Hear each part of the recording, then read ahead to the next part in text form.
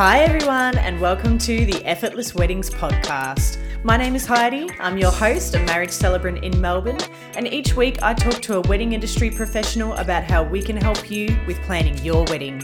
Not anyone else's idea of a wedding, your wedding, an event that is meaningful to you. We guide you through figuring out what that means with the aim of making it all completely effortless.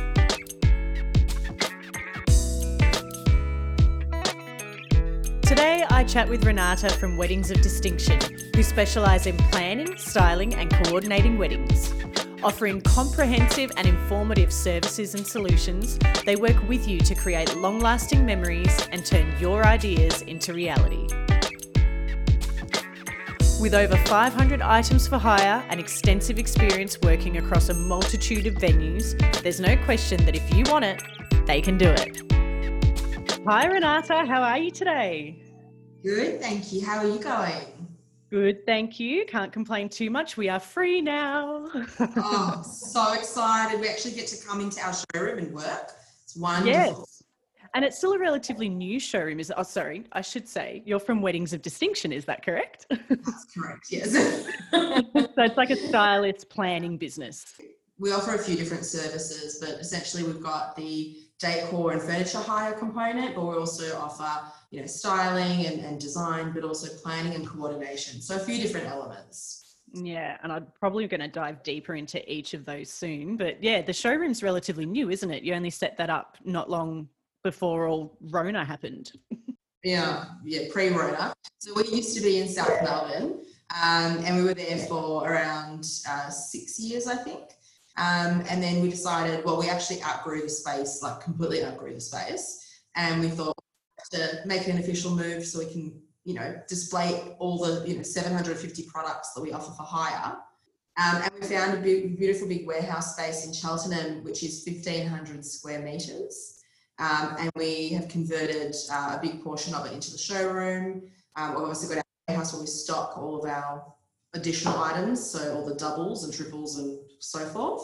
And then our offices with the conference room and the recommended supplier section where we have, cards and brochures from a whole range of suppliers that we work with and we love. So that's all another good resource for our couples as well. Yes, so it's like a well-rounded experience then. They can come in and almost end up with a wedding done from start to finish. Pretty much.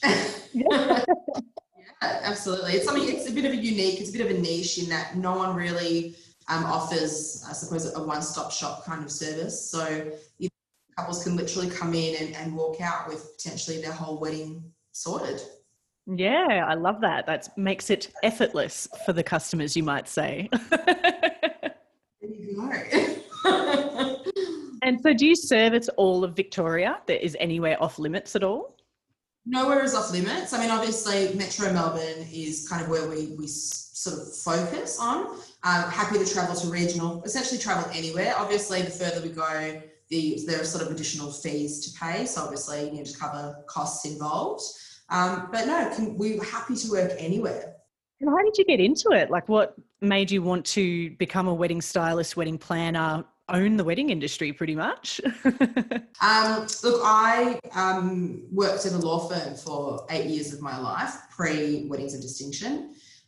In my role, I actually did a little bit of event work and developed a serious passion for it. I just loved it. It was such good vibes. It made me happy. And I just, decided one day that I think I need to pursue that essentially, and came across a business for sale.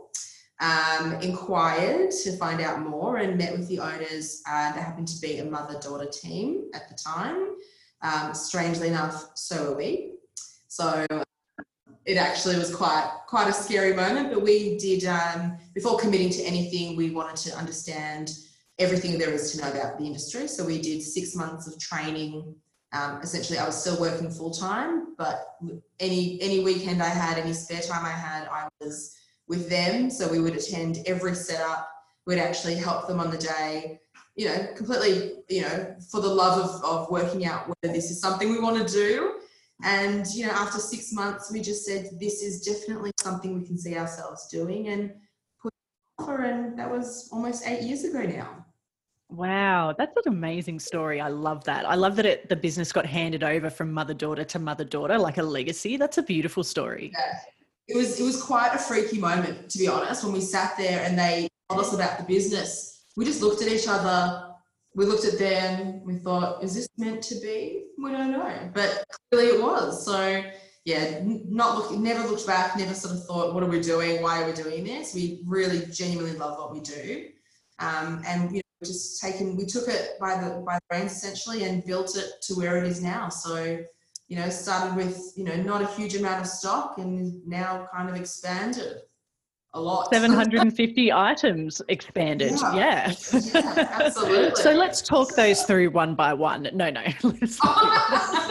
We'll be here for a long time. Yeah, but can we break it down into, say, niches or genres, themes, styles? Do you have sort of categories that you can show your customers? We essentially cover a few different bases. So we don't sort of, we're not sort of offering any niche products per se, where we've got a very broad range. So if couples want more of a rustic wedding, not a problem. We've got rustic items, arches, props, anything that they could possibly need to style a rustic wedding. Something a bit more glamorous, things that, golds and sparkly things. We've got, again, ranges that suit that. So it just comes down to what couples want. We pretty much have something to suit everybody. In just arch range, we have around 50 pieces. So, 50 pieces, 50 different arches, pretty much all different designs, styles, textures. And you can zhuzh them up with anything you want. Draping, silk flowers. We don't specialize in fresh flowers. We leave it to the florist. That's what they do. And we respect the fact that that's, their industry. So, but with artificial flowers, we obviously offer a range for couples who may not maybe have a budget to spend on fresh flowers. And again, we have quite a broad range there. So it really comes down to just what couples want. And if we don't have something, or if we don't stock something, we're usually happy to source it. Okay, that's awesome. You can cover everything. If a couple comes to you and they have a specific venue, obviously, that they've already booked, that I would imagine most of your couples have already booked a venue before they come to you. You're probably familiar with a number of them across Melbourne, so you've probably already got an idea of what suits certain venues as well. Yeah, absolutely. And it's one of those things, if we haven't worked at a particular space before, we'll do our research to make sure that we're not going in blind, if that's the best way to put it. Or we'll offer site meetings. I mean, not during Rona, clearly, but, when we're allowed to, we offer site meetings, we have a look at the space, we talk to them about what their vision is, essentially what they see themselves having at their wedding. And then we just work with them to, if we've got items that we think would be suitable, for their vision, we'll obviously suggest them and, help create a bit of a storyboard using what we have. And obviously, should we not have it, we can suggest other companies who might, or we can, organise to essentially be that, that middleman and get it for them. So it all comes down to, if there's a venue that they like, we'll work there. It doesn't bother us at all. Before couples do come to see you, we were just saying they've generally got a venue booked. Other than, for example, a venue and a date, is there anything else you really need to know from them to walk them through the process a bit easier? Yeah, I mean, look, venue and date is kind of the most important, because we need to figure out if we're available to help. That's always an important factor. Venue, again, so we know what kind of style or what would suit the space. We also find it's really important to understand the vision. So, for example, what do you have in mind for your day? So that's when we'll see, someone will say, oh, I feel like I want like a more of a rustic vibe, so we wouldn't suggest a gold arch for a rustic wedding. So we get as much, or we extract as much information as we can from the initial consultation. And if there's something we need down the track that we sort of forgot to ask, we'll always come back to it and revisit and ask those questions. But definitely vision, I think that's so important. One incredibly vital element when it comes to things like an outdoor ceremony is, do you have a suitable wet weather backup? Because it's Melbourne. And again, that will also then lead into us suggesting certain items, because should the wedding need to move indoors, some items might not be suitable for indoors. So we're then, happy to suggest what we can do to possibly substitute, given that there's sufficient time to do so. So we just ask sort of relevant questions that will help us ascertain what couples want, and, what their is. I love that. Covering it all. And so you find that things can change over time. So, yes, the venue's booked and the date's selected. They've got a little bit of a vision in mind. Then they buy the dress or the suits or the bridesmaids' dresses, or they start talking about flowers, and then all of that comes into play as well. So things can change over time. Absolutely. And everything changes because a lot of the time couples book well in advance. So, they might, a couple might book even, 2 years in advance, and then within the year, all of a sudden everything's changed. Style is different, what's happening in the market is they've seen something they really love and they want to almost sort of replicate it. So we always, we try and sort of let our couples know, book the items at the beginning that you'll definitely need. If there's something you love and you think you're never going to be able to find something that you love more than that, make sure you secure it too, because a lot of the pieces we have are one-offs. So essentially, if you don't book it and someone else does, it's gone. And then should, taste change, again, subject to availability, we're always happy to be flexible. So, we've had this happen before where a couple booked a gold arch, funnily enough, and then decided they wanted a timber arbor. So, it was literally a whole reshuffle of what they had in mind. But, it was available, wasn't a problem for us. We just did a swap and it was all good. Oh, that's lucky. It's very likely that things will be unavailable, isn't it, if you leave it too late? Absolutely. And that's why we do have quite a selection. So even with, for example, our timber, we've got around 6 different options. So if one's not available, the other might be, so there are a variety of options. Will always be a suitable sort of substitute for something. Well, that's lucky. You've thought about it all, haven't you? We've covered all bases as much as we could.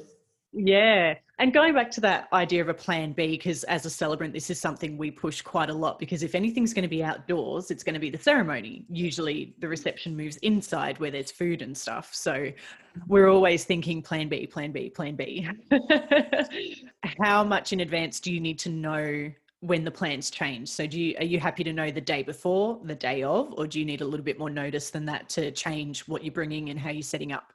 So in terms of if we sort of work it this way, if there needs to be a change in items hired. So for example, if it's outdoors and the couple have 2 umbrellas secured with us for the day, obviously they're not going to be able to put 2 large garden umbrellas inside a venue. So if we have sufficient notice prior to us actually loading the vans, then we are happy to offer substitution. So if it's going indoors, for example, it might be maybe add some, LED candles to run the aisle, or, some beautiful signage that will, complement the setup, or something that will obviously be a suitable substitution, for umbrellas essentially. So as long as we have at least a day's notice, which in Melbourne is a pretty good thing, because usually a couple of days out what's going to be happening. So if a wedding's on Saturday, for example, as long as we're told sort of first thing, ideally Friday morning or even Thursday night, we're moving indoors, then we can load, the substitute items or alternative items. If we're told on the day, no hope, because we're already loaded, we're on the road. It's a matter of we can set everything up bar the items that we obviously can't set up. And just, it comes down to, what happens is if it does start raining on the day, which it has unfortunately happened many times where, the forecast might say not till evening, and then all of a sudden it's like, bang, we're out. We take emergency contact numbers. So with every booking, we always ask for an emergency contact on the day. And then we absolutely terrorize them until we get the answer. So call them straight away. What's happening? We're moving indoors. One of the questions we ask when taking a booking is, what is your wet weather option? So officially on all of our documentation, we know if it was to go indoors, where it's going. And then it's just a matter of getting that approval saying we're going indoors. Yep, sounds like a plan. Yeah. With that emergency contact, do you have a preference as to who that might be? And I guess the reason I ask that is because obviously the bride doesn't have any pockets. Very few brides have pockets. Very few bridesmaids have pockets. They generally don't have their phones on them. The groom is often pretty stressed. If it's 2 grooms, there's a bit more options there. But yeah, is there like a preferred person or someone you suggest? We always suggest that it's someone who's with the couple on the day. So it's a bit of common sense to an extent, obviously, if the bride's, if there's a bride's father involved, for example, he'll most likely have a phone on him. So, he can be the one to take the call. If, the bride's there at that moment, the question gets sort of asked and we get the answer we need. We have had situations before where a bridal party was nominated and it was we couldn't get through. I ended up having to call the groom directly, which I hate doing. I hate calling a couple directly, but it was, desperate times, and lucky that we did because he was already told that we were going indoors. We weren't told. So it was a good call to make, and it was, worked well because he was able to give us that direction and we made that happen for him. But yeah, we always prefer that it's someone who's with one of the couple on the day, because it's usually when they're getting ready that we make that call. So at that point, there's most likely going to be a phone, even if the bridesmaids have the phone, because they're the ones snapping pickies of, the hair. Obviously, once they get on the road, different story. Absolutely. That's when it's out the window. You're not getting hold of anyone once they're on the road. I remember I went to a wedding. Obviously, I was waiting for the bride to arrive, and it's getting late. What's going on? We should make some phone calls. And they had 6 bridesmaids, and we had to call all 6 before we could get one to pick up. And it had turned out that the limo driver just didn't realise. So he went to pick up the groom and the groomsmen dropped them off, and he didn't realise he had to go and then pick up the bride and the bridesmaids. He was like, job done, I'm going home. Yeah. That's awful. Yeah, but yeah, it took 6 calls to 6 different bridesmaids before we managed to get through to one. And it was so lucky that she happened to check her phone at that moment, because everyone had their phones on silent. They were getting photos with the photographer not long beforehand. They were waiting for the car to arrive. So it was so lucky. But yeah, these things happen. What happened in the end? How did they get to the wedding? So once we established the car's not here, we don't know what's going on, then we called the car company and they were like, we'll send out a driver right now. And we ended up we were late. We were a good 45 minutes late, but it wasn't as epically bad as it could have been. So it could have been a lot worse. Oh my gosh, that's awful. Yeah, so I would definitely support the idea of an emergency contact person who's not necessarily a member of the bridal party. It's not a bad idea. But look, likewise, when it comes to wet weather, I know we're just sort of reverting back to, plan Bs. The one thing that I can sort of say is if let's say there's no plan B, there's no indoor option, we're going outside regardless. There are things that you can do to help.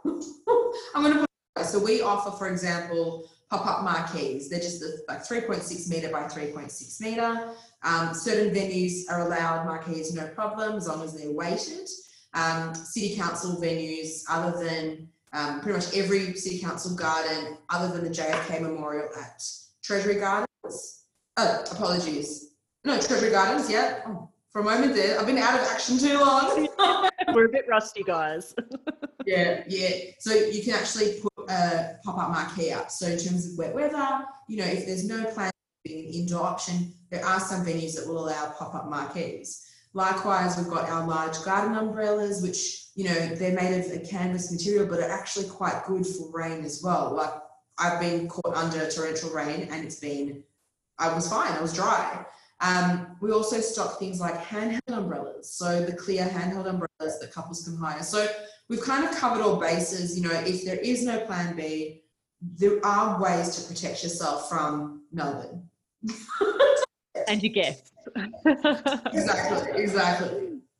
So other than wet weather though, like obviously we can get those 40-degree, just absolutely epically hot and humid sometimes as well. We can get some pretty extreme humidity on occasion. Do you have any thoughts around those? Do you have options for other than the marquees and the umbrellas that we've already talked about? So again, marquees, umbrellas, handheld white golf umbrellas, white parasols. So we've got, in terms of cover, we've got those. But we also offer drink stations. So essentially, drinks buckets on stands. The couple provide, they essentially provide the water. We just say, the 350 ml bottles, just so there's not much wastage. They can bring it to us in advance. We'll transport it to the gardens, set everything up. Happy to also buy ice on the way. So the idea is that the guests have drinks on site. So on those really warm days, actually anything above 23 degrees, really, it's quite nice to offer your guests a beverage, non-alcoholic at the ceremony, obviously, but just something, on a hot day. Oh my God, there's nothing better than a cold bottle of water, especially if, they're not, because a lot of the time not everyone's seated. You might have, 50% or less seated, everyone else is standing. So we've had a week before where unfortunately it was a 42-degree day. St Kilda Botanic Gardens in an open lawn where there was pretty much not much shade at all. It was actually a Jewish wedding, so it was a chuppah, and the couple were standing under it. It was beautiful. The groom played violin for the bride to walk down the aisle. It was stunning, but it was so hot that guests at the back were actually dropping like flies, and there was no water provided. And as much as we wanted to we were recommending it, we were saying, please consider having bottles of water, there was no water. So it was one of those things we always, now after seeing that firsthand, I always tell that story, because literally all the guests were watching as guests at the back were just bang, bang, bang on the grass.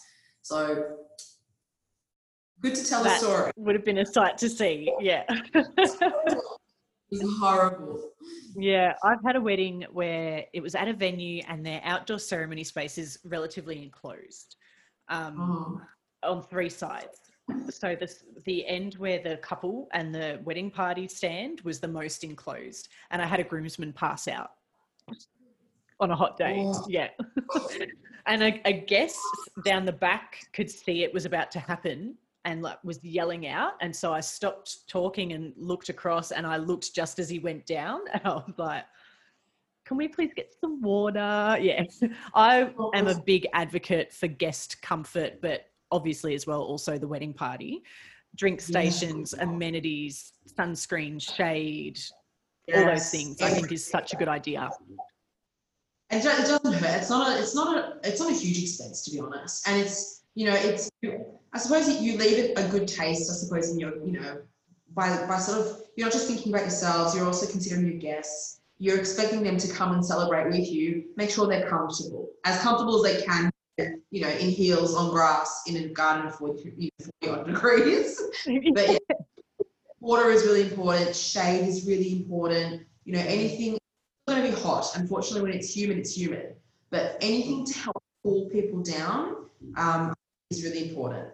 Yeah, especially when you've got like elderly babies, as well. I think it's really important to consider your guest comfort, because a comfortable guest is a happy guest who is engaged in your event and celebrating with you.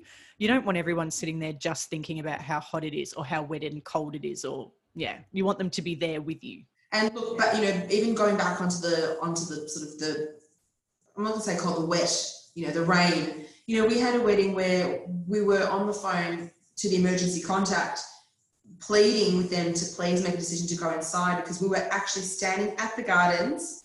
We were looking up and we could see this big black cloud just coming over us. We knew in a second it was going to start just absolutely bucketing down.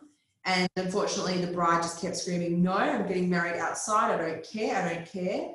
So we set everything up. We set up they actually had marquees booked. But there were 3 marquees and not everybody was to fit under them. So we set everything up. The whole ceremony was good to go. As we finished the setup, of course, it just, oh my God, it was awful. Again, we started making phone calls. We're saying, unfortunately, we're already set up. Your last opportunity is for us to potentially take the arch, maybe the signing table, and bring it indoors. And after, I think it took like a little while for the rain to sort of move across to wherever they were getting ready. I think at that point they realised they should have listened originally, moved the whole thing aside, as suggested, but we at least managed to quickly disassemble the arch, move it across to the indoor option. They actually back up. That's the worst part. So they just chose not to use it. So we managed to salvage the arch and the signing table, but the rest of the setup got absolutely drenched. And we had to obviously pack it down whilst everything was just saturated. But, you know, at the end of the day, it's one of those things, it's just listen to advice from professionals. I think it's such an important thing. There's a reason that when we start saying you need to move indoors, there's usually a really good reason for it. And it was actually the celebrant when she rocked up and saw that everything was still outside. She was the one who actually took the phone and said, guys, I'm backing Renata up. You need to move inside. Yeah, because it becomes an OH&S issue, you know, it becomes a real concern that not only are things going to get damaged, but that people could actually get sick or injured. Well, the other thing is, don't forget that the bridesmaids, everyone's walking in their dresses down the aisle on wet grass and then standing on grass. So, you know, there are so many hazards. What if someone slips or someone trips and it, you know, even with celebrants, all your, like the gear, all the speakers, everything, it's all, you know, I mean, that's thousands of dollars of equipment standing completely in the elements. So definitely worth considering backups. Yes, definitely. And your point of being really important to listen to your suppliers is so valid, because we do this pretty much every weekend in peak season, sometimes more than that as well, sometimes midweek and all that sort of stuff as well. So we keep on top of what needs to happen, and we want you to have your dream day. We want it to be the greatest day of your life. So we're not asking you to move into your plan B for no reason. We would never ask you to do that if there was no rain coming. It's true. And that's why it's also important to have, you know, experienced professional, you know, suppliers who really know what they're doing. Because, you know, I think over the years we've all learnt that, you know, without that experience, you don't know how to make those decisions appropriately. You know, and that's the biggest tip if anybody says to me, what is the biggest tip you can give a couple planning their wedding? Make sure your suppliers are experienced. Make sure they're, you know, properly insured, because at the end of the day, when something goes wrong, you want to make sure that your suppliers, your vendors are all covered completely head to toe. And, you know, I suppose that they're the real deal, not just, you know, hobby suppliers that may not necessarily have sufficient experience behind them to be able to, for example, make a decision about, you know, the arch is about to fly away because it's too windy. You know, we've seen that happen too. So literally saw an arch fly. So yeah. You get it on camera? I wish. Honestly, I would put that as like an advertisement. You know, it sounds like something out of Mary Poppins. It looks like it. So definitely, I think that's the thing. It's just, you know, looking at making sure all your suppliers are qualified, experienced, and know what they're doing. I think that's the key. Yeah, absolutely. I believe there are quite a number of couples out there, particularly the budget conscious, who may not see the real value in the type of services that you offer. Me personally, I'm not a DIYer. I am a massive advocate for the services that you guys offer. But not just because I'm not a DIYer, but because of other things we're talking about. You're a professional, you know what you're doing. You can make decisions. You can help plan a wedding. You can help with plan Bs, all that sort of stuff. But other than those sorts of things we've covered, what else would you say to a couple who's not sure if they want to invest their budget in the type of services you offer? The biggest, and this is a really important thing because we get this a lot. The one question is, yes, I'm a DIY bride and I've bought everything I need. I know where I want it to go, but how am I going to make that happen on the day? So all of a sudden you've got the dilemma of, yeah, you're a DIY bride, and there's nothing wrong with that. We actually offer our products for DIY hire. So if couples want us to physically attend to set up and want to, you know, make a saving there, by all means, they're most welcome to come and collect stuff from us, you know, do their own setup and then obviously return it. So we actually are happy to, you know, to work with our couples in that sense. But always the question is, who's going to set it up for you on the day? Like, are you going to be sitting there getting your hair and makeup done, or are you going to be putting centerpieces on the table? You know, who's going to be building the arch for you when your permit, you've got literally 45 minutes of your permit to get your setup done. Who's going to get that arch up? You know, the Royal Botanic Gardens, who's going to walk it from gate A to Taxodium Lawn set it up for you in time and make sure it's secured and everything is good to go for your ceremony that starts in, 10 minutes. So I think it's being really mindful. It's not just about, thinking, I don't have that extra $300 to spend on the delivery, set up and pack down. It's, well, how can I burden, my family or my friends to do that for me on the day? They're not going to enjoy themselves because they're so worried about, I've got to remember to take that arch, or that frame home or the, whatever it may be. So it's kind of tossing up, is it a worthwhile spend so you don't have to worry? The idea is you literally rock up on your day, you get married, you enjoy yourself, you go for your photos, and you know that it's all going to be packed up, taken away, and then you can, we even offer the service where if couples have some, particular like personal effects they want to include in their day, they can actually deliver them to us. And then subject to obviously how detailed and involved it is, if it's a basic, can we place a small lantern on one of the chairs as a tribute to a family member that's not there, we can do that. Let us do it. Don't worry about it. We'll take care of it. Things like I mentioned before with water, drop them off to us. We'll take it to the gardens. We'll set it up. We even offer like a rubbish removal fee when you hire one of our rubbish bins. The idea is you don't have to worry about cleaning up after yourselves. We'll do it for you. So I think things, it's just important to consider that at the end of the day, how easy and flowy do you want your day to be? If you want the burden of, setting up your own wedding or packing down your own wedding or putting that burden on a family member or friend, that's fine. But the idea is that we can do all of that for you. So, weighing up the worthwhile of how much time and effort and stress you'll save versus the money you didn't think you wanted to spend. Yeah. Exactly. Yeah. And a lot of venues they're not going to allow you to go the day before to set up. Most venues may have bookings or normal dinner service or something the night before. And if it's a public space like a park or a beach, you have a permit and it's only for a set amount of time, isn't it, as well? And then, venues aren't going to let you in the day before. So that's the thing. So even more so. So again, it comes down to the limited time frame. I mean, a perfect example is any public space.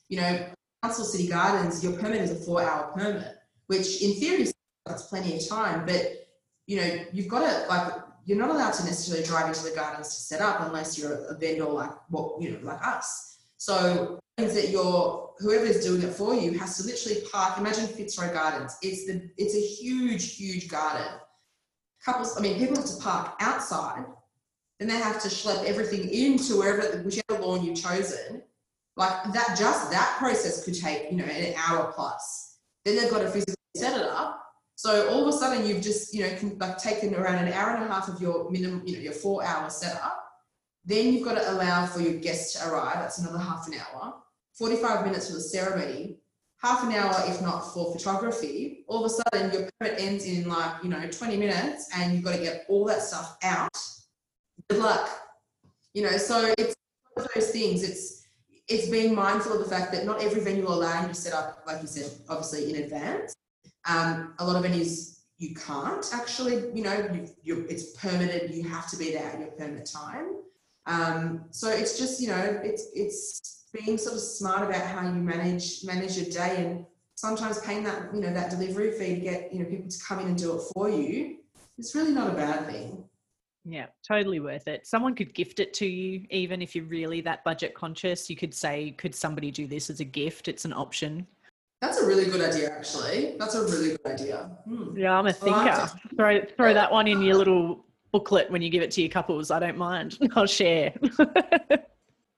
When a couple do come to you and they're ready to start the process, can you talk me through how it works from first inquiry through to wedding day? So because we offer a few different services, it really depends on which service the couple are after. So just the basic sort of hire. Where it normally starts is, couples will sort of peruse the website, look at some items, add to the wish list, shoot us through an online inquiry through our website. We start by sending them back a quote, just an email quote. We don't make it formal. We try and keep it, it's the starting point. It's just kind of getting to know, what products are out there, what the general price range is. So we sort of send a very informal quote back just via email. literally just listing all the items they've asked for with the price for those items. If we have, so our website form asks for information like venue, permit time, ceremony time. If that information is filled out correctly, then we can actually, and based on the items they're after, we can actually supply a delivery setup and pack down fee right there. All the time couples will be like, yeah, that's perfect, I want to go ahead. And it's literally, how do I book? You know, we send them a form to complete, and that could be as quick as that. Other times it's, oh, can you know, obviously set, you know, provide pricing for these other items. And it's a kind of a back and forth, you know, sort of process with emails until we will essentially get a list of everything that they really, really want, you know, for their day. And then it still ends up in the same process. You know, we send them the document, they fill it out, and we sort of go from there. So with the hire side, it's quite a basic sort of transaction if couples know what they want. If they don't, and if it's I don't know what I want, I think I know my color scheme, can you help me? Then it's more of a, send me through some of your inspo photos. Literally just jump on Pinterest or Insta, whatever you want. Send me through some screenshots. You know, when you're going through them, you'll see what your theme is. You'll know exactly, because you'll see a common sort of denominator, whether it's, you know, the color, the peach color, or if it's, you know, you love, you know, candlelight. You'll see when you start taking screenshots of things, what you absolutely, like what you're leaning towards. So from that, we can kind of, you know, extract information and then almost suggest certain items. So it's a longer process, but we're happy to do it. We're happy to have that consultation and kind of get that, you know, that more of an idea of what they want.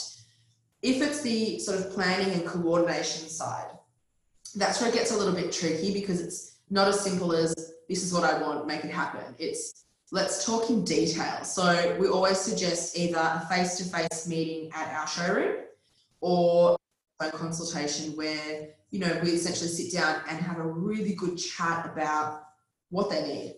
Do you need a full wedding planning service, or have you already organised some of this on, you know, by yourself?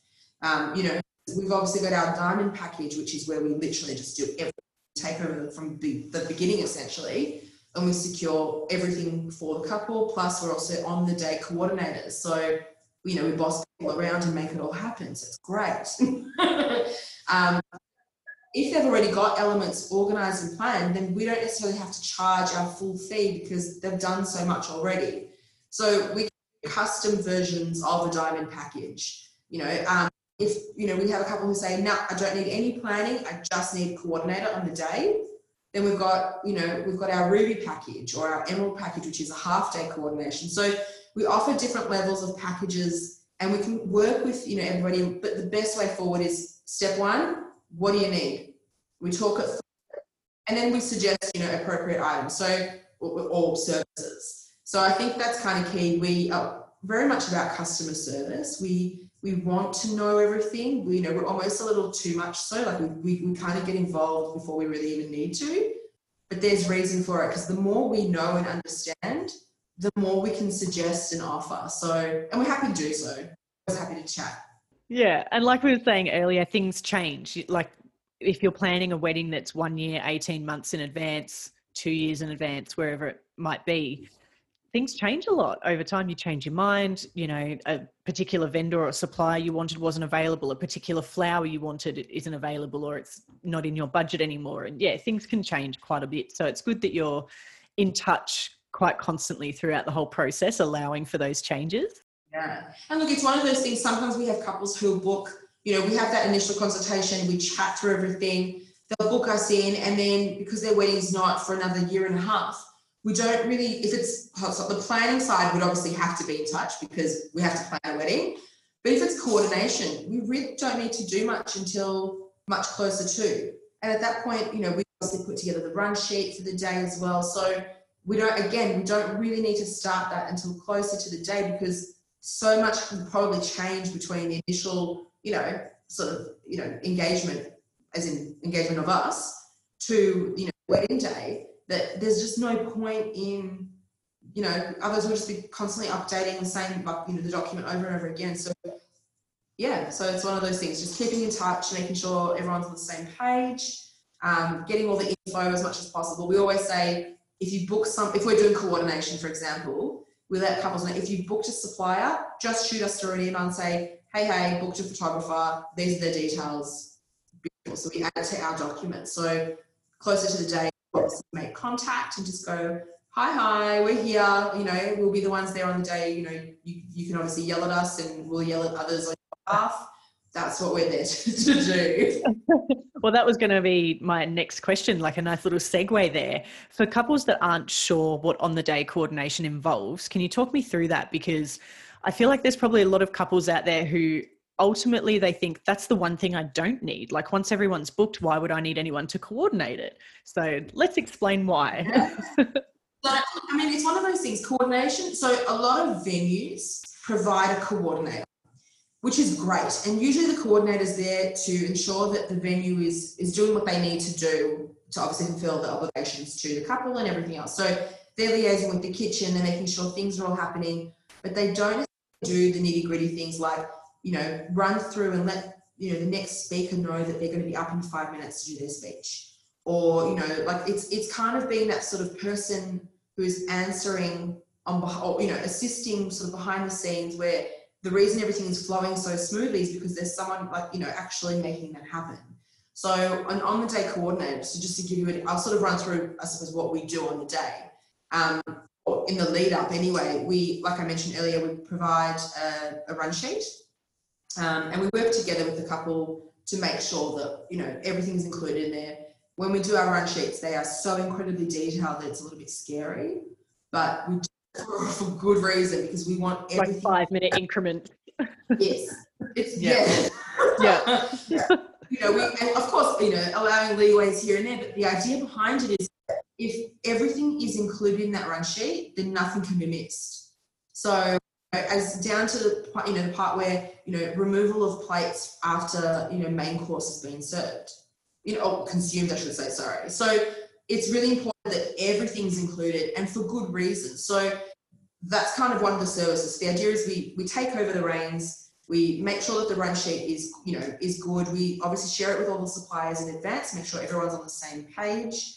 Once we've got confirmation from them, from the couple, that's then obviously made into the final run sheet for the day, which is obviously shared with, you know, everybody as the final run sheet. On the day, coordinator arrives at the venue, make sure that if there's a split between ceremony and reception, it starts with the ceremony. You know, make sure all the vendors are on site, everybody sets up, you know, as planned. Where's that damn celebrant? Exactly.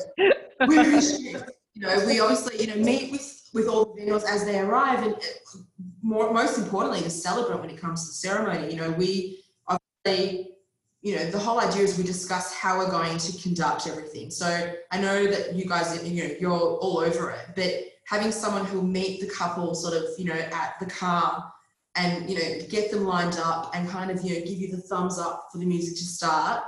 Then we send, again, having someone who just kind of does all that behind the scenes work, where we're kind of, you know, we dress in all black, so we kind of disappear, you know, and the idea is that we sort of help things run smoothly. Obviously, after the ceremony, we help with family photos. So we suggest that everyone provides us with a list of who they want in every photo.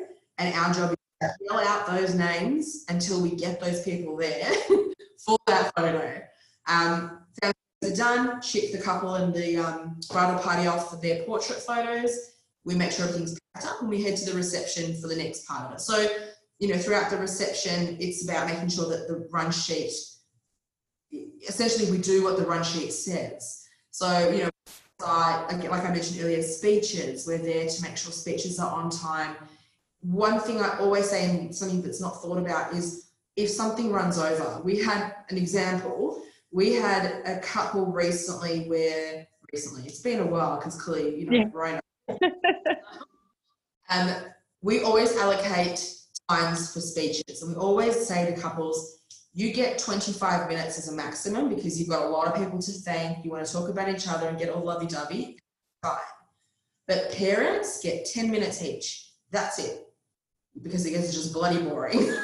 Yeah. That's a lot of talking time. Like coming from someone who's a talker and even does it for a living, like I talk for half an hour or more in the ceremony, 10 minutes is a fair bit of talking time. It's definitely more than enough. Especially if there's two sets of parents who will come up right after each other. So we actually had, it was a couple where on the bride's side, the parents were separated. They were no longer a couple. The plan was they were going to come up together and speak together on behalf of the parents of the bride, essentially. That didn't happen because first she took 10 minutes. The dad spoke and went for 15 minutes. So just the bride's parents spoke for 20. I actually thought I was going to lose my mind. In the meantime, the kitchen is waiting to serve entrees and they're like, food's getting cold, gotta go. I had to make the executive decision at that point to let the food come out because, I mean, we can't have the kitchen scream that the food's gonna get cold. So it was my job on the day to just be like, I'm not gonna go up to them, and be like, guys, what do you want to do? Nah, get the food out, we'll make it work. What that then meant was that the parents of the groom, when they spoke, that cut into the next dance set. So I had to then talk to the musicians and the band about how we can cut the set so it doesn't feel like it's really short and stupid because, 3 songs I'm going to do for life. But it's working with them to make sure that we can, have the dance floor pumping, but not sacrificing anything that's going to meant to be happening after that. So it's that kind of, that person in the background who's literally floating to every supplier, with speeches, letting photographers and videographers know there's about to be a speech, get ready. So it's just having someone who's doing the dirty work essentially for the, couple or, a nominated family member on the day so that everybody can just enjoy themselves. That's what it comes down to. Yeah, absolutely. And making those last minute decisions on the fly, like you said, you don't want to bother the couple with that kind of stuff. And I think for the couples who choose not to get coordination, or, I've talked before with other suppliers about friends or family members being the MC for the evening and things like that. They generally don't feel comfortable making those decisions. They don't necessarily feel confident in going up to someone and saying, hey, 5 minutes to your speech, bro. Like it's something that a paid professional has got no issues doing. You just get in, like you say, and you do the dirty work. Yeah. We actually had a wedding at a venue last year. It was earlier this year. I've lost track. I don't know what day it is. Yeah. So early this year, and there was a strict finish time. Strict. We could not go over. It was like, no.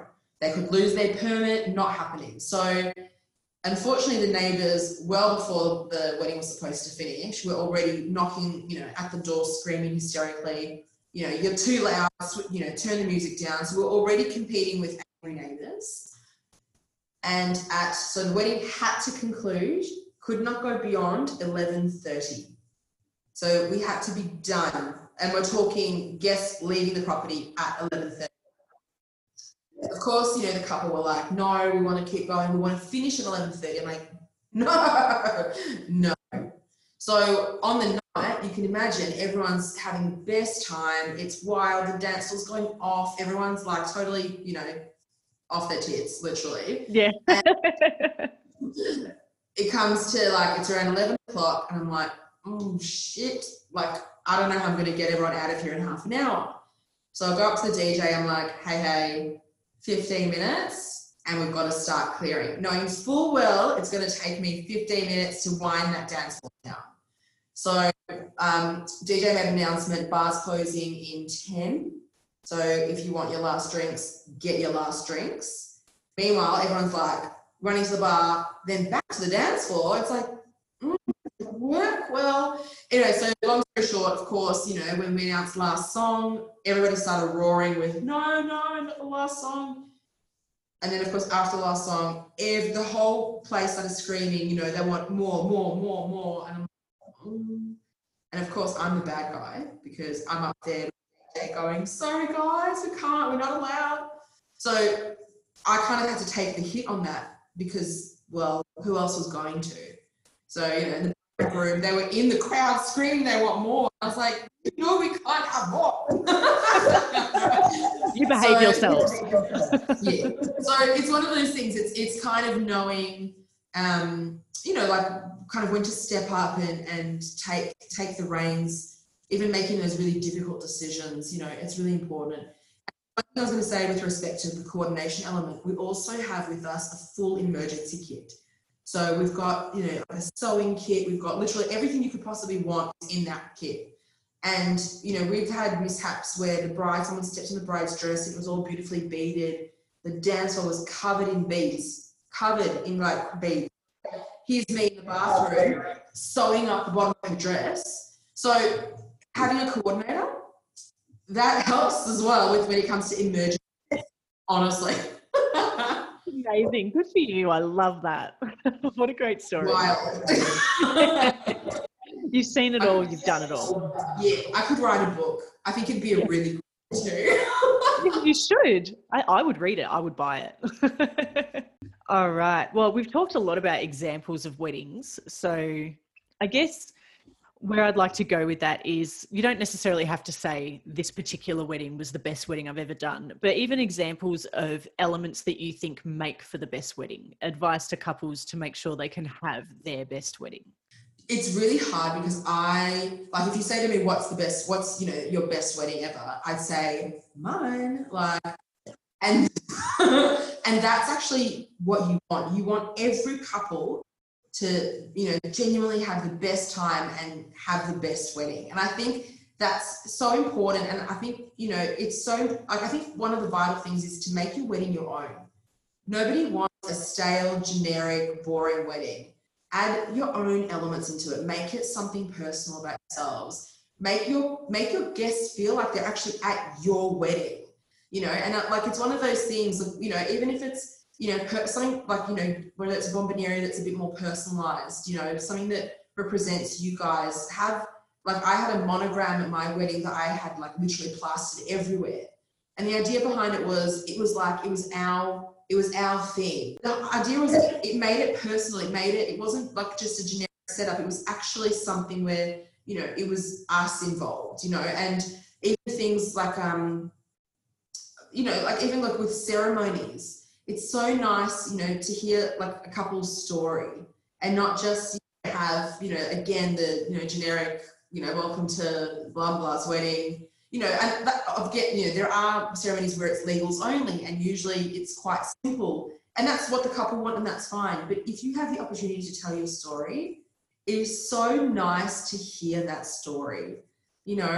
Such a beautiful element of the day that you sort of get to know how the couple met, how their relationship developed. So I think personalization is such a huge element of making, a wedding the best wedding.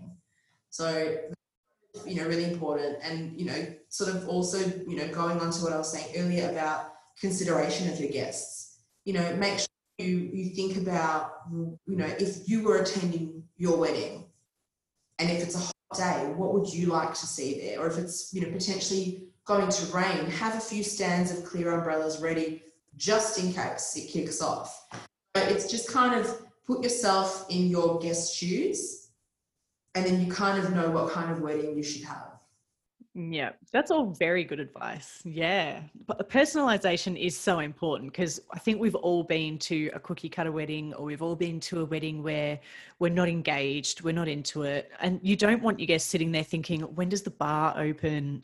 They're the things we really don't want to see. So, yeah. What's the finish time? Yeah. That's the worst thing you can get asked. Do you know what time it finishes? Yeah, you want the situation where they're screaming for more, as opposed to, when is this over? As much as we keep saying, do you, it's your day, do whatever makes you happy, do what's within your budget, etc. But at the same time, as professionals who've been doing this for a while, these are the things we've noticed can make a really big difference. So I think for some of our listeners, some of these points are going to become not redundant, because they're not redundant, but for some of our listeners, these points are going to be heard over several episodes. That's one of the reasons I was kind of laughing as you were talking as well. I'm we've had photographers, celebrants, entertainers, all saying the same stuff. Make it personal, trust your suppliers, invest in good suppliers, all that stuff is all becoming very much a theme of this podcast. There you go. Yeah. I mean, it's great that we're all saying the same thing. I think it's great. Like we're all on the same page at least. We're united front.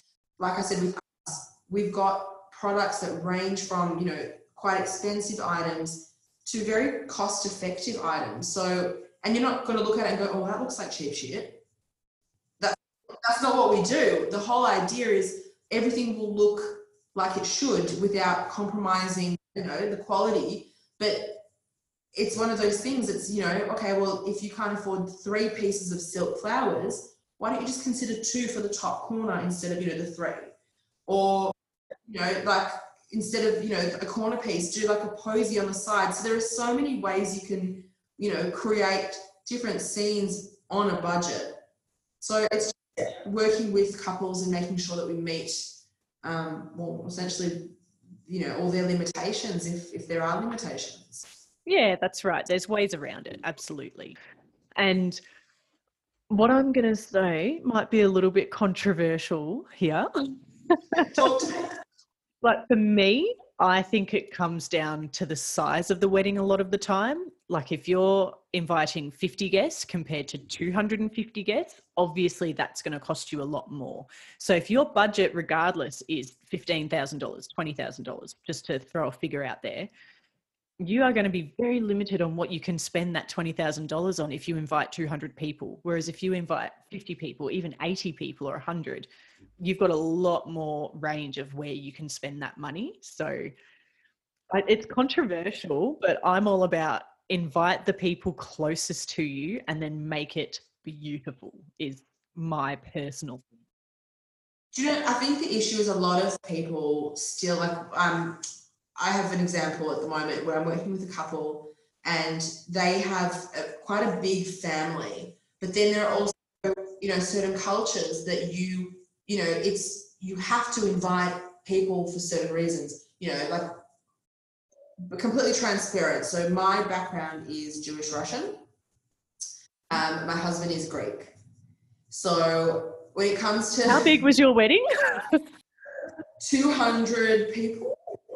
Which actually was quite reserved because the original invite list was around 270. So it was a wedding because obviously, you know, we work every other time of year. So in winter, our winter, a lot of people went away.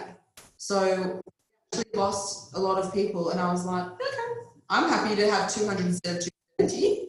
That's fine. But what we found was because of just the way our cultures are, you can't invite those who are directly close to you. We have to invite, oh, this person has been in my life since I was a little kid. You know, they knew my dad at one point in their lives, or they knew. So all of a sudden the list went from being just the immediates, which could have probably been 100 people wedding, and it because we had to invite people that we had to invite. Simple. So I think, you know, sometimes it's kind of knowing, again, what your limitations are. If you know that you can only afford a 50 people wedding, then have a 50 people wedding. You know what I mean? It's one of those things. And I know it's hard because you're like, but what if they get upset? Well, are they going to pay entirely for themselves to attend your wedding? Probably not. So, you know, do a difficult thing and just kind of make that decision and stick to it. So I agree. Weddings, you know, you're sort of spread out more. So if you don't have a big budget to accommodate a big wedding, well, then you're going to have a pretty skimpy wedding. Yeah, that's the thing. And you're 100% right. Cultural considerations, family considerations. There probably is still a few people out there with obligations or feeling as though they have obligations. And all of that's got to be considered. But where you can scale it back on guest numbers means you can afford the dress you want, the arbor that you want, the photographer that you want. Like the list goes on where you can spend that extra cash if you don't want to invite your third cousin twice removed. Exactly. If you have the ability, the opportunity to cull your guest list, I would say do it.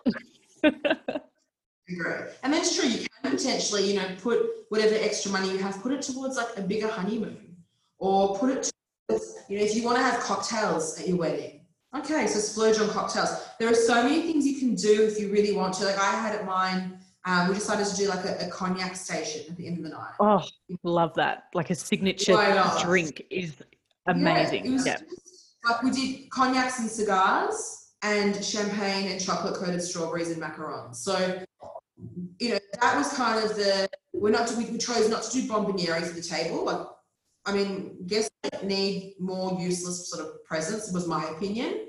So what would they enjoy?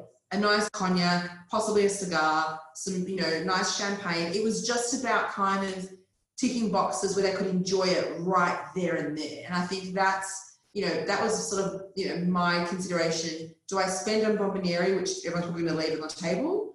Or do I really kind of go all out and let them indulge in something really luxurious on the night? So clearly I went with that option. I love that idea too, because as we were talking about before with the wedding that you had with the very, very strict finish time, whether it's a strict finish time or not, that's still a beautiful way to end the night, to kind of get everyone to start winding down and thinking about going home without being pushy. Like it's just a nice way to close it off. I actually think that's a really beautiful idea. It makes for like a whole journey, and I don't love the word journey, but it does. It makes for a whole journey of the day. It has a clear finish. Yeah. Yeah, I agree. Another really good way to end the night is, and it always works, is either a farewell circle or like, you know, an arch where everyone can't, yeah, exactly. Because it forces everybody to get off the dance floor at some point. Music has stopped, you've had your farewell. So it's kind of a nice ending where it's not just kind of like music's finished, see ya everyone. So I feel like it's always really nice just to kind of have that beautiful soft ending, whichever way you want to do it. But I like, yeah, it's definitely, you know, a way to kind of finish up really nicely. Yeah, I agree. And I suppose on the flip side of the best wedding conversation, we should probably talk about the worst wedding. Now, you don't have to give an example of your worst wedding, but even ideas or, you know, things that can damage a wedding or put a dampener on the day, particularly for the couple, also for guests. But yeah, have you come across anything where you constantly saying to your couples, don't do that? Yeah. Believe it or not, reverting back to wet weather. Yeah. Nothing worse than pleading and begging and saying, please go inside. You've got the backup option, and they don't, and it pisses down raining and everybody gets totally drowned out. We had a couple, the bride was like, it was so torrential. It was so torrential that they couldn't even get to they had to hide under the building. And then only when we ended up having to just do it. They actually walked out in the rain, holding umbrellas, bridesmaids' dresses. They were this beautiful satin, almost like a terracotta sort of colour. They were dark brown by the end of it because they were just wet. Bride her hair was like stuck to her head because it was so saturated. Groom was holding an umbrella over her head, and halfway through the ceremony lent it, and it went all over her. It was just one of those things, like, it was beautiful, and it was still very special, but there were so many things that could have been avoided had they gone indoors. Having said that, one of those things, you know, it's the best memory. You know, I know that on the day, it just ruined my dress, ruined my face, ruined my hair, everything. Yeah, but you know, I spoke to them like not long after when they got their video, and they said, you know what, even though it was on the day, it was so crap and it was like weather was awful, we still got married, we still had a beautiful day, and the video and photos were amazing because everybody huddled around them to hold umbrellas, so to try and kind of, you know, protect them from the elements. So it was still beautiful. So I always say, you know, worst weddings are only bad when you don't plan properly for them. So things like weather, always have a wet weather plan, always. And don't be scared to use it. There's a reason you've planned for it. Things like professional suppliers. If you don't hire people who know what they're doing, expect that you won't have a wedding, you know, an according, well, things can go wrong. Yeah, things will go to shit. Yeah. It's not going to be perfect. So, you know, like I said, I saw an arch fly. I actually saw an arch fall just before the ceremony was about to start. And the poor celebrant, we were literally about to drive off, and she's waving at us like this, like arch, we did everything else for the setup, but we, of course, we're not going to let the arch, lie there on the floor. So we jumped out, we had sandbags in the van, we just took them out and we just did whatever we could to secure it. So it's one of those things that, there's a reason people are doing what they're doing and specialize in their fields. That's why you have professionals and experienced people. So also I've seen, in terms of, I wouldn't say necessarily DIY weddings, but weddings that are not at a venue in particular, that sort of a space, could be a backyard or whatever it may be. Again, there are no protocols in place, if things were to go wrong. So if there's not enough alcohol, who's going to go get more if everyone's, Keep drinking? Yeah. If everyone's pissed as farts, no one's driving to the bottle-o. I've actually had that experience at a venue where it was actually a venue, so it wasn't a private property, it was a venue, but they couples provide their own alcohol for the space, and obviously then the bar serve it. And this particular wedding, the wedding party, or actually the whole family was from WA. So they flew to Melbourne to have their wedding here. So it's kind of like a destination wedding. And it was beautiful, but there was just nowhere near enough alcohol. And of course it's like, oh, I need to go get more. Here's my credit card, Renata. Can you go to the shops and get some alcohol? And here's me going, who's going to coordinate your wedding? Just putting it out there. So it's one of those things. It's like, plan ahead. You're better to over purchase than under. You can take things back. Dan Murphy accept, refund. Accept products back and they give refunds. It's fine. So it's plan appropriately. Make sure you've got all your plan B, C's and D's in place. And as long as you do, you'll be fine. Yeah. And I think that hiring the professionals, but then trusting in the professionals, again, it's a theme throughout this podcast for sure. Our listeners are going to be like, you're saying it again, Heidi. Shut up. Yeah. I'll say it again. I'm going to do it. Yeah. We do seem to constantly be sort of saying, like, the more you try to control, the more stressed you get. Whereas so much happens that's out of your control. You can't control it. You can't necessarily preempt that these things were going to happen, but your suppliers and your vendors either can, or they can certainly handle the stuff that comes up out of the blue as well in a way that only experience can bring, once you let go and trust in us, you won't even know something went wrong. We can make things happen smoothly. And that's the beautiful part, that you don't want anybody to know that something went wrong. And that's, with so many weddings we've coordinated where things go wrong at every wedding, but nobody knows they've gone wrong because it's been handled behind the scenes. So not even the couple know that something's wrong. So, things going behind like schedule, for example, with, like I mentioned, the speeches, nobody knew that there was a problem. They thought it was always that the food was going to come out during, it was the way it was all sort of handled. We caught up because the band knocked off 2 songs. So instead of a 45-minute set, it was like, closer to like a 38 or so minute set. So it actually worked out well, but no one really felt it because it was kind of really smoothly handled in the background.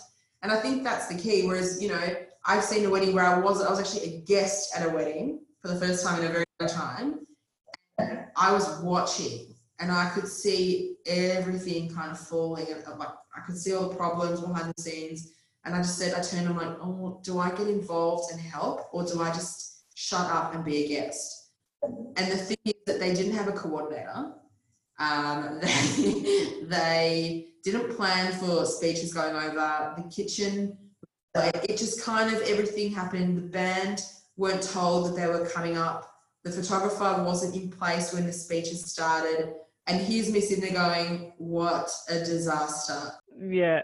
And knowing you can help as well. Yeah. So it's kind of one of those things. It's just like you said, having faith that there's someone there to kind of help with everything. And even with respect to, like we're talking about ceremonies, for example, ceremony coordination, it's such an inexpensive exercise, but it's the same deal. Most couples don't know, when do I walk down the aisle? Like, when do I go? Like, how am I going to know when to go? What if I miss my cue and I end up, the song finishes? What's going to happen? I don't want to walk down So it's always really interesting, you know, it's kind of like, well, that's why you can get a coordinator, or you do a rehearsal with your celebrant and you run through it properly. But even then, you know, like I do a lot of rehearsals and then you get there on the day and you're shitting yourself, like, or you're super excited. One way or another, emotions are running pretty high, whatever emotion it is you're feeling. And you forget, or you don't hear it, or you don't see it. And that's totally fine. Like, you're there to enjoy your day. But yeah, having a coordinator that you can trust in to give you those prompts is really handy. Yeah, absolutely. Well, I guess that's pretty much it for my questions. So unless you have anything else you'd like to add or that you'd like to talk about, or anything in particular you'd like to promote or let couples know is available, we can just touch on whatever you'd like.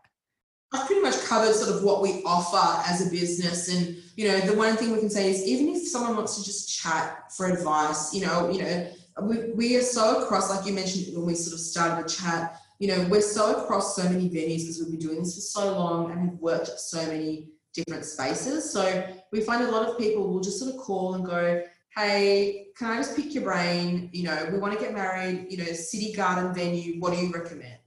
You know, so always happy to chat, and if we can be of assistance, you know, it's a 5-10 minute phone call that we're happy to take. At the end of the day, like I said, we're quite knowledgeable in our field, so if someone's interested in, you know, finding something out, happy to answer questions. And obviously if we can then further assist with, you know, hire side or coordination or planning, whatever it may be, you know, it's just an added bonus. So that's, you know, kind of, you know, the basis there. I was going to say, even, you know, with everything happening with, you know, Corona and how it's, you know, at the all the fun stuff, you know, we're making sure that we're, you know, we're as safe as we can be in the circumstances. So even things like showroom visits, we've got, you know, our QR code set up. You know, got all the zhuzhi and designed a pink one, which was fun. Yes, I was very excited. So the idea is, you know, register yourselves when you come and have a look at the showroom. You don't need to touch anything. You don't need to even talk to me if you don't want to. But like, come and have a look around. We're obviously being really, you know, cautious and safe at the moment with everything going on. So, you know, if it's just a matter of kind of getting a bit of an idea of what you might want on your day, make an appointment, come see us, have a chat, have a look. You know, even on the, you know, kind of, you know, we've got our COVID safe plan in respect to sort of what's going to happen going forward. So, you know, things like wiping down literally everything, you know, pretty much, you know, what we have to do to be compliant and safe. And we're even offering a bit of a COVID safe station, so for hire. So couples want, you know, they don't want to worry about it themselves. You know, it's a little station which essentially has hand sanitizer, antibacterial wipes, a small bin, a little sign that says, you know, help yourself, keep 1.5 meters away from each other, wear a mask, don't seat hop. So the whole idea is, it's like a little reminder, yeah, we're living in a pretty shitty world at the moment, so take note of it, but here's a bit of, you know, something for you to sort of, you know, get you through the ceremony or whatever it may be. So I love that idea of like a COVID station at the ceremony, because at the moment I'm sort of taking on that housekeeping role as the celebrant, where I'm either supplying that stuff as well, or I'm saying to guests, no seat hopping, 1.5 meters apart, keep your masks on, all that sort of stuff. So, and so, you know, not all couples are really stoked about that having to be included in their ceremony. They're not really happy that someone has to stand up there and say that to all their guests and put a negative on the start of their day. So just a quiet little station is a really nice little touch. I like that. It just makes sense. We were just racking our brains thinking, how do we incorporate this? And, you know, it's a minimal fee. It's literally just to sort of cover the cost of everything. It's kind of a way, like, you know, literally it's like a little butler's tray with everything on it. And then, you know, if couples want to actually provide, you know, even, you know, personalized masks, for example, which I feel like could be the next sort of trend, you know, respect to what's happening. It can be placed on that, you know, on that same butler's tray, so that people, again, who maybe forgot their mask or, you know, want a cool one that resemble, you know, something that the couple have sort of provided with their, you know, monogram or photo or whatever it may be, you know, it's really cute. Yeah. That is, because I could ask, what do you see as some of the emerging trends, or even how the industry is changing and evolving? And a lot of, like, one of the big things that's influencing our industry is obviously COVID. You've just answered that question. Personalized masks, like you've got your Bombonieri, you're safe, COVID safe. Imagine the photos of everyone, like a group photo of everybody wearing those masks. Exactly. How cute would that be? So that's what, it's one of those things we kind of, even like things like, with water bottles, like I was mentioning before, in terms of like having drink stations, again, it's, you can personalize those water bottles. You can there are so many things you can do to, and then it's just a matter of kind of working out with the water bottles. Obviously, you don't want people touching, each other, it's kind of working out how do we, potentially, can you cool them down and have them in a bucket of ice where everyone has to sort of put their hands in, or do you just, say, sorry guys, it's not going to be cold water, but just sort of line them up so everyone can just grab one. So there's kind of all these different things that people need to sort of consider, but I really think the whole personalised mask thing could be a really big thing. Yeah, I'd never thought of it. I've seen some businesses get branded face masks, but I never thought of it as like a wedding thing, like something the couple would provide. That, guys, you've heard it here first. It was Renata's idea from Weddings of Distinction. She gets full credit. I'll take the credit. Yeah. Do you see that at any wedding now? Any couples, you're going to be like, did you listen to the Effortless Weddings podcast? I love it. That's awesome. Oh, that's amazing. Yeah. Well, Renata, it's been an absolute pleasure chatting with you tonight. I really appreciate you taking the time to talk to me. It's been great. Thank you. Thank you for having me. Loved, this is what I do. So talking about it is just second nature. So thank you for having me. As always, I hope you enjoyed that episode of the Effortless Weddings podcast. Give the Instagram at Effortless Weddings a follow. This is where I promote upcoming episodes and also ask you for your feedback on who you want to hear from, what information you need to know, and what areas you might need a hand with. If you happen to have some positive things to say and might like to help encourage others to join the tribe, give us a little review on your preferred podcast streaming service. And to keep hearing more great wedding advice from some of the best the industry has to offer, hit subscribe and get notified each week as new episodes drop. Once again, my name is Heidi, and if you have any questions, ideas for an episode, or even want to share your wedding planning stories, feel free to contact me. All of my links and information will be listed in the episode description. Thanks again for listening. Keep doing happy dances, and remember that life is always better when sprinkled with cheesy love stuff.